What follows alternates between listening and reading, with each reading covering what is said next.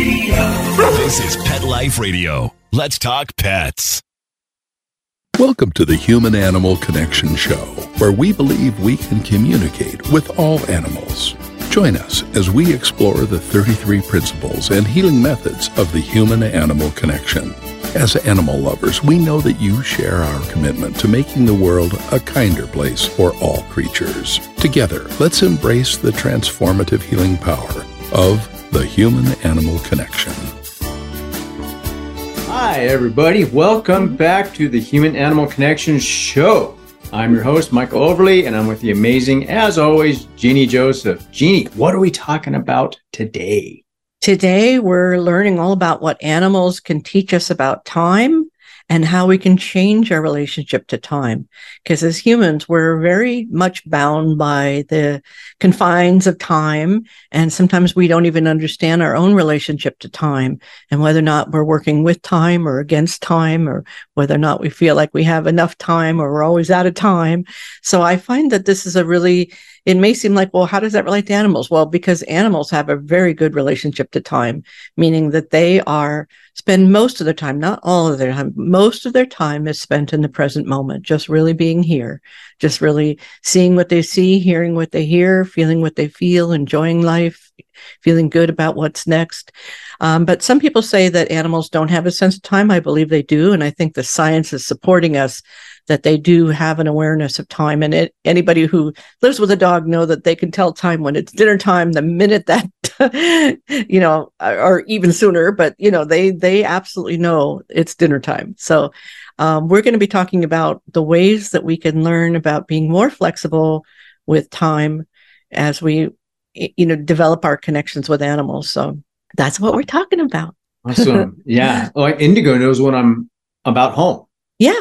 Right. Yeah. And I don't know if that's like an energetic thing or if she just knows, hey, this is about when he comes home every day. So yeah. Do you come home at the same time? Different times, actually. Okay. Yeah. Well, Rupert Sheldrake wrote a book called Animals Who Know When Their Owners Are Coming Home. And he did over 3,000 video studies, and he demonstrated that the animals, even with people who didn't come home at a regular time or didn't come home by the same method, it wasn't like they smelled them or heard the car coming or something like this, but 3,000 examples of knowing the moment the owner decided to come home, the moment the owner put their intention on, okay, I'm going home now, just even without thinking it consciously, but just that feeling of grab your stuff, heading out the door, going ready to go home. And that the animals indicated that they started going to the window or started going to the door or started changing their behavior. It looked like almost like they heard the message, like they heard a beep or something that the owner is coming home. And a lot of people challenge his studies, but I think it's really, you can't argue with 3,000 examples of it. I think it gets really hard to argue. I mean, a lot of people don't want to say that animals are telepathic and they feel the energy, but that's basically where that book is leading, is the idea that they have a sense of that. So that's a little bit different from what we're talking about in terms of time. But if you're coming home on a regular schedule, yes, they do know that. But maybe I told you this already, but working with some of the special forces folks and their families, and in the special forces, they are not allowed to let their family know they're coming home because of, the security issues and so on. So they just arrive, and it could be the middle of the night. It could be any time of day. There's no way of knowing, and they can't alert anybody that they're coming home. But the dog often knows. So the dog will go and sit and wait on the porch if there's a porch, or wait by the door. And this has been really helpful to families because, they don't have warning and they want to get the house ready or whatever they want to do, or get rid of the guy no, I'm just kidding. But if they want to be ready, they want to be prepared. And so this is an early warning system, as the animals having a sense, okay, my person's coming home. And this has been shown all over the country. With Queen Elizabeth, her dogs would know when she was on her way back to the Balmoral Castle in Scotland. They would get all ready for her. And this really helped the staff because sometimes they didn't have up-to-date information or whatever. And it was really useful. So yeah, that's a really fun thing to explore. Let's talk about time. Okay, let's talk about time. Well, a question I ask my students is, do you have all the time in the world, or do you feel you don't have that time is running you, that you're running out of time, like the sand's dripping out of that hourglass. Your days are numbered. It's an interesting mindset to just ask yourself. So let me ask you, Michael, well, how do you feel about time in terms of that? Like looking at that maybe as a spectrum, feeling like you're running out of time or you have all the time in the world. Where do you find yourself on that flowing spectrum? I used to think I would never have enough time. Yeah. Now I've come maybe a little more towards the middle.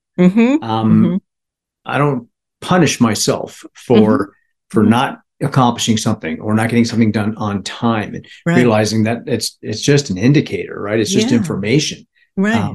So I'm a little more in the present, more of the time. That sounds funny.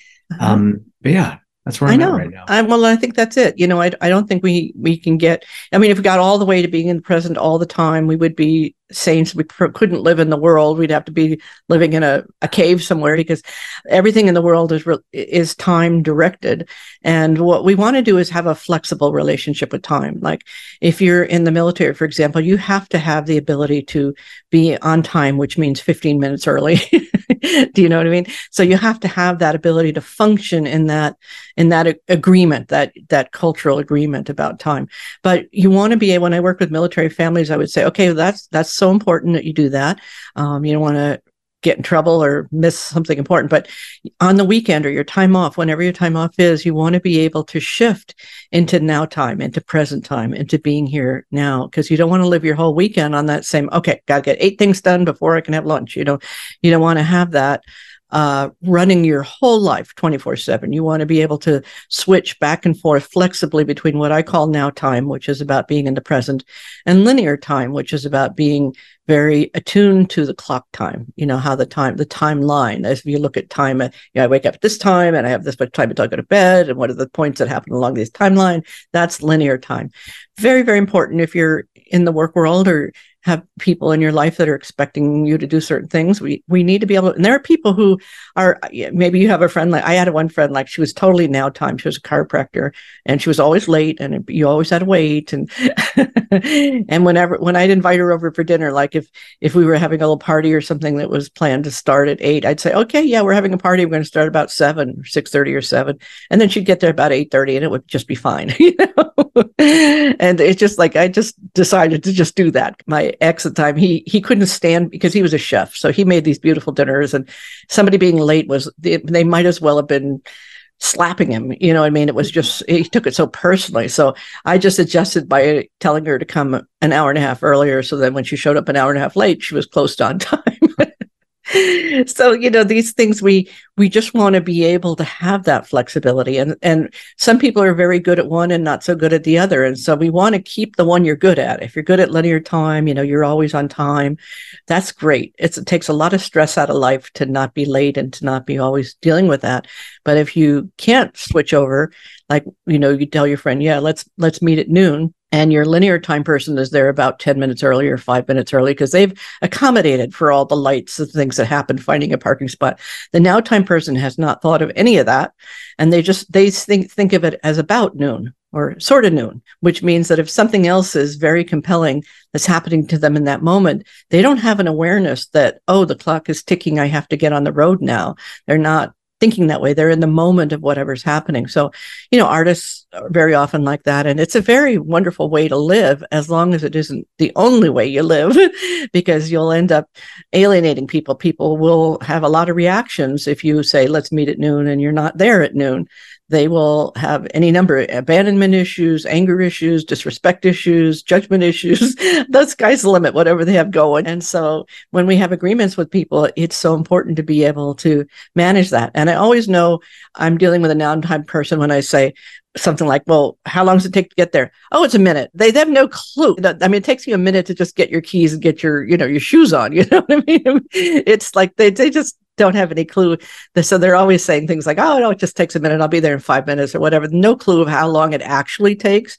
Whereas people who are linear time, they know, not only how long it actually takes, but the chance that, well, what if there's a little delay on the road or something, and they've adjusted for that, and they're still early. They're still 5 or 10 minutes early. You're that one? Are you that one? Pretty much. Yeah.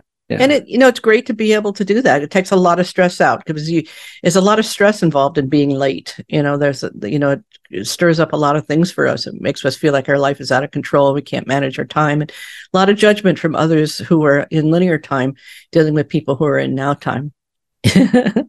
And one of the reasons why it's so fun to be with the animals, we have 4 dogs in the house right now because we have the 2 that live with us, we have one that we're fostering from the shelter, and we have one that's a friend that we helped adopt, a reservation dog, and she's out of town, and so she's staying with us. So we've got 4, and it really is fun to just take some moments, lots of moments, and just be with them. Just sit and pet one or more. Usually when you pet one, they all come, and it's really nice. It increases, having more dogs increases it, because if you pet one, you got to pet the other. You got to keep it fair. In dog land, they don't understand not fair, so it has to be fair.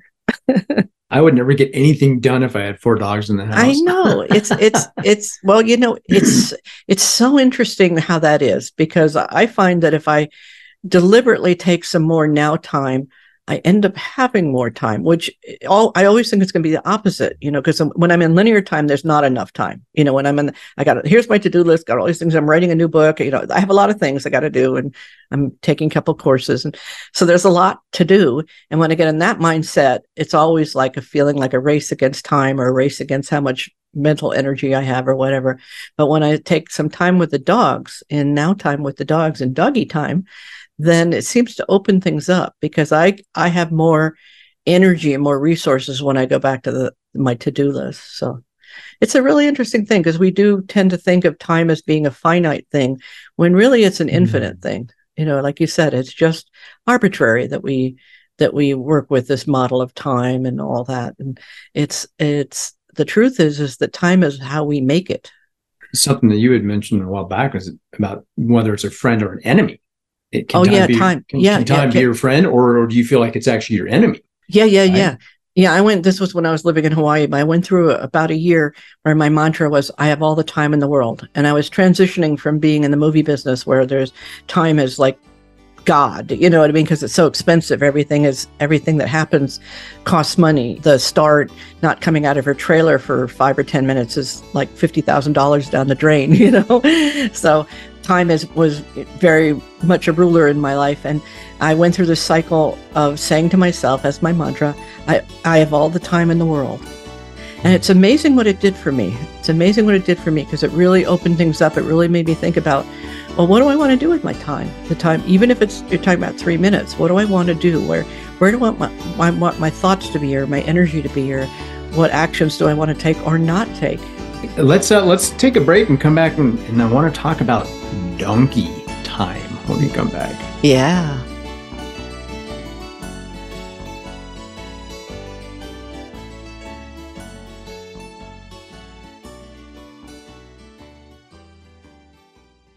Hey friends, if you like what you're hearing and want to learn more, check out Dr. Joseph's book, The Human-Animal Connection, Deepening Relationships with Animals and Ourselves. Or visit the website, thehumananimalconnection.org, to book an online consultation. Thank you for loving animals. Now back to the show. Let's Talk Pets on PetLifeRadio.com.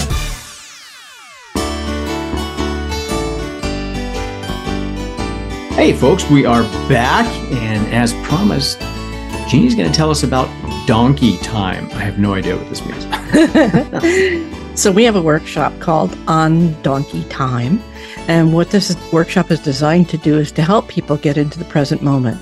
Because donkeys, and they've gotten a bad rap throughout history for being stubborn or willful. I mean, you can't make a donkey do something they don't want to do unless you're willing to use force, but we're not willing to use force. But the truth is that donkeys will only do what feels good to them.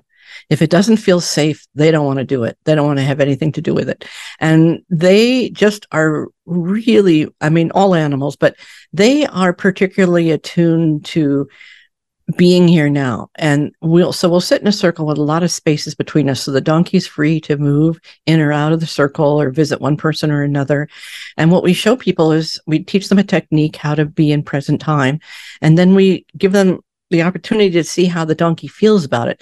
So the donkey's very interested. When we get peaceful and we get present, the donkey's very interested in us and wants to come over and be near it and smell it and taste it and touch it and, engage with us. The minute we start thinking or just doing our regular human stuff, the donkey's like, all right, I'm going to the next person. And so it's kind of like biofeedback, but it's donkey feedback. The donkey gives you instant feedback if you're in a peaceful place.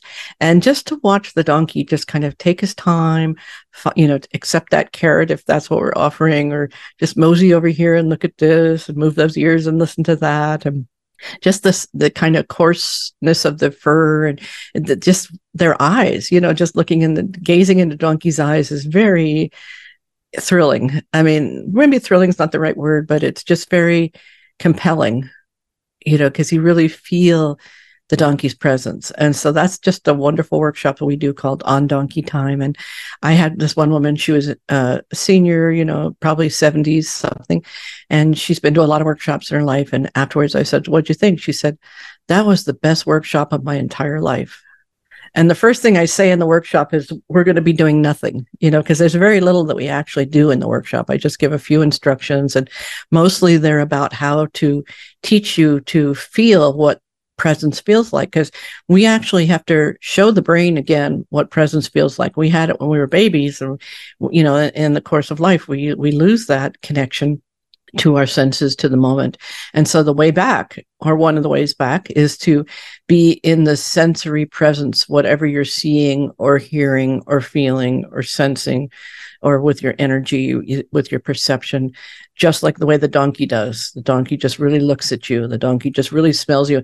And when a donkey comes to smell you, they don't just like go sniff and walk away. They go sniff, sniff, sniff, sniff. They really get into the sniff, like it's like a caress of sniffing, and the donkey could sniff you for a minute or two. It's a long process of just, who are you? I'm getting to know you through your scent and getting to sense your energy and who you are and what you ate and what your mood is and all of this glorious stuff that they're getting through their senses. And that just helps us to really feel ourselves into that moment, to just be really present.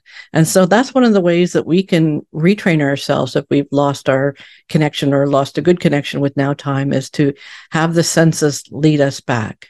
So that could be what we enjoy looking at, what we enjoy listening to, what we enjoy touching or tasting or feeling or perceiving. And we can separate the senses sometimes as a exercise in learning it, like really focus just take a whole week and really pay attention to what green looks like around you, all the different greens or something, or the sounds of the birds, or whatever it is that you feel like you want to, or you can put them all together, it doesn't matter. But sometimes we ask students to pick a sense for a week and just really pay attention to it, really deliberately inhale the coffee before you sip it, and really inhale the scents that are around you after the rain and all that good stuff. And that's just one way back to the senses, and one of the ways that animals can be our partners in helping us get back into the joy of now time, because it's very pleasurable. And one of the consequences of not having access to now time is that we feel run by time. This is that feeling of being out of time, or the fear of being out of time. And that can lead to the fear of dying. Well, what if I die before I finish writing this book? It can really mess you up, that state of mind, if you're constantly spend the majority of your time dictated by linear time. It can be exhausting and stressful and not fun, because there's a certain pleasure in getting things done and getting things done on time. There is, but there's also some pleasure in, like you say, some days you just have to say, you know what? I don't think I'm going to get these things done today. It's just not the day for that. And to give yourself breaks like that is really important. And that doesn't mean, some people are afraid when I tell the soldiers, okay, you're going to have to, your homework is for the weekend, you're going to be in now time for the whole weekend. And they panic, they're like, well, I won't show up for work on Monday. I'll just go off on some bender and be, a lunatic. And, it's scary to people who've been really having to be in the confines of linear time. But what they almost invariably say, they all think that they're going to go out of control. But what really happens is that they feel more refreshed and rejuvenated. And that's something that's been missing when they haven't taken breaks from linear time. Awesome. It's amazing. It reminds me of a Chinese philosophy of Wu Wei. Do you know what that is? Yeah, but tell me anyway. So the concept is about not forcing, right? Non-doing, but it comes down to not forcing and allowing whatever is happening to happen. Yeah. Whether you're sitting waiting for a train to go by and you're already late for work, or you're sitting in front of someone that you just can't stand. They're just jabbering at you, right? But how do you allow that? How do you not force yourself to do something else or move, right? Right. Yeah, it's fascinating. Yeah, it's interesting. Like that, there's a quote from Lao Tzu. It says that nature does not hurry, yet everything is accomplished. And it's that, we just need some of that. If we do all of that, we probably wouldn't meet our obligations if that's all we did. But we need to be able to balance whatever works for the ecology of our life. So like if we have people who are expecting us, depending on us, we have to be able to do well in linear time. But we have to also make sure that we balance that with the refreshing elements of now time. And yeah. Well, it's important. And the way you do it isn't necessarily going to be the way I do it, right? Our schedules aren't going to line up. Exactly. And that's okay. They're not supposed to. Yeah. And what I was seeing a lot in the military families, that's why I wrote a book about it. I wrote a fiction book called Love Hawaii Time is the name of the book. And it's all about a woman who's completely in linear time, businesswoman. She comes to Hawaii on a work assignment, meets this artist who's completely in now time. And this happens a lot, that one person in the relationship is the now time person and the other is the linear person. And without a good understanding of these two things and respect for the differences, there can be a lot of tension, because the linear time is like, person says, well, we said we were leaving at 8, and the linear time person has their keys in hand, standing at the door with their coat on, and the now time person is still trying on outfits, right? So this can be very stressful. And so the secret is to understand that these are different nervous system strategies. Do you know what I mean? These are different. Like the now time person is completely peaceful, changing their outfit 8 times and losing track of time. And the other person is completely stressed by that.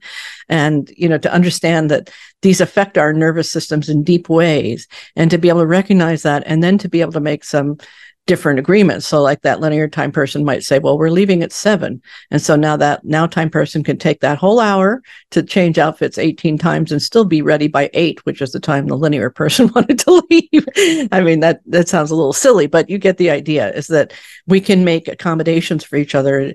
But I'm always amazed, especially when I was working with military families, how often that these time things would come up and people would interpret them as differences in values or differences in respect, or, how can you be so lazy, or what, all kinds of crazy stuff would go on, when it was just really people running their nervous system with different operating programs.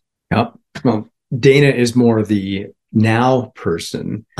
She's the now person. We have an agreement that we don't set a hard time for almost anything. So we'll say 8-ish. 8-ish. So and then we had to define what ish meant. Right. It's not an hour.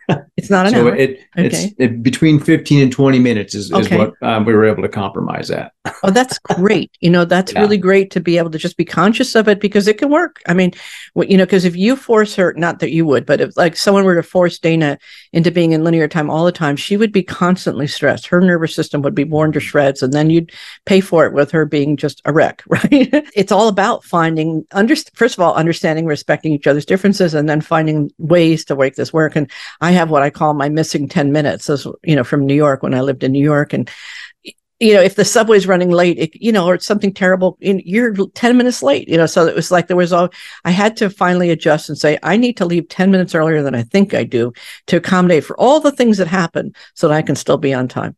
So that was movie business. You had to be on time, right? So there's just, that was my own little trick. And if you came to my house, every clock, this used to drive people crazy, but every clock had a slightly different time, because I would accommodate for those missing 10 minutes. So my bedside clock would be 10 minutes earlier, right? So that I would think, it's 8, I have to get up. It's 8, I have to get up. It's really 10 to 8, right? So I would just trick myself. I know it sounds silly, but it worked, so, and then I would have to have at least one clock that was actually the right time, I know it's silly, but these things really work. So, you can learn to work with your own, recognize, like Dana has that 20 minutes that just need to be ish. And that way, and you know it. See, if you know that that's the agreement, then you don't have to go through it's 8 o'clock, staring at your watch, tapping your watch thing, because you know that the agreement was 8-ish. And she knows that 8-ish doesn't mean 9, but it might mean 8:20 or 8:22 or 8:17 or, something along those lines. Better not be 22. Oh, really? That's past the limit. That's funny. Well, it really helps. It really helps in human relationships. And it also really helps when you're interacting with dogs, because you realize that dogs have their own sense of time. And when you're on that walk, not only we've talked about the importance of the sniff walk, letting the dog have some sniff time, but also just the pace of the walk. Sometimes they want to move slowly or stop or look around or do different things in addition to sniffing, the other senses also. And to accept that pace is right. We don't want to be in a hurry on that walk. We don't want to be in linear time when we're walking our dog, because then the dog's going to get rushed and the dog's going to get stressed and the dog's not going to poop. And now you've just spent 10 minutes, there's no poop. And then you get some poop later that you didn't want. You know what I mean? So it's really important to recognize that dogs have their sense of timing, and it's subtle, but they have they know, for when you're petting them, for example, maybe they're done at a certain point and we want to respect that, or maybe they need more time to walk out the door.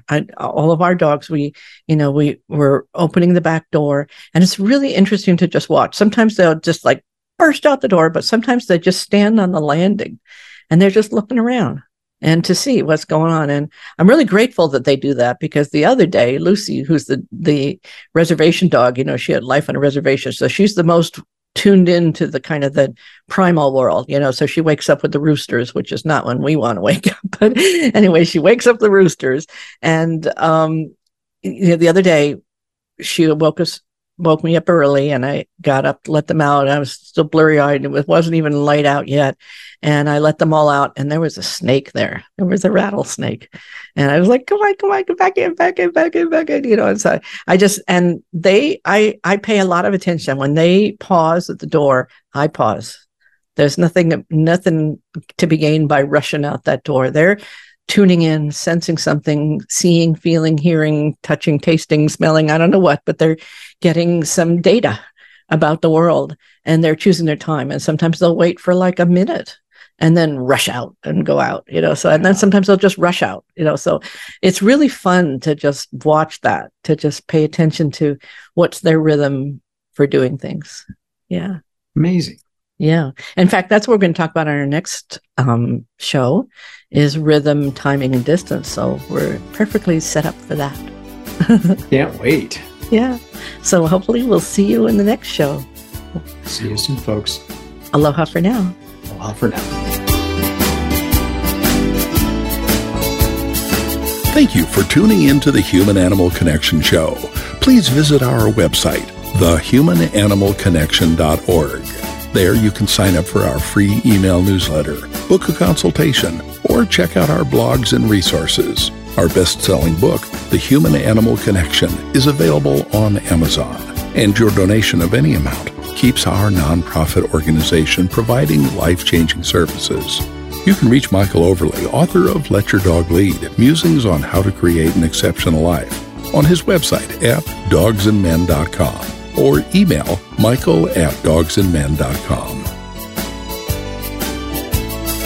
Let's Talk Pets, every week on demand, only on PetLifeRadio.com.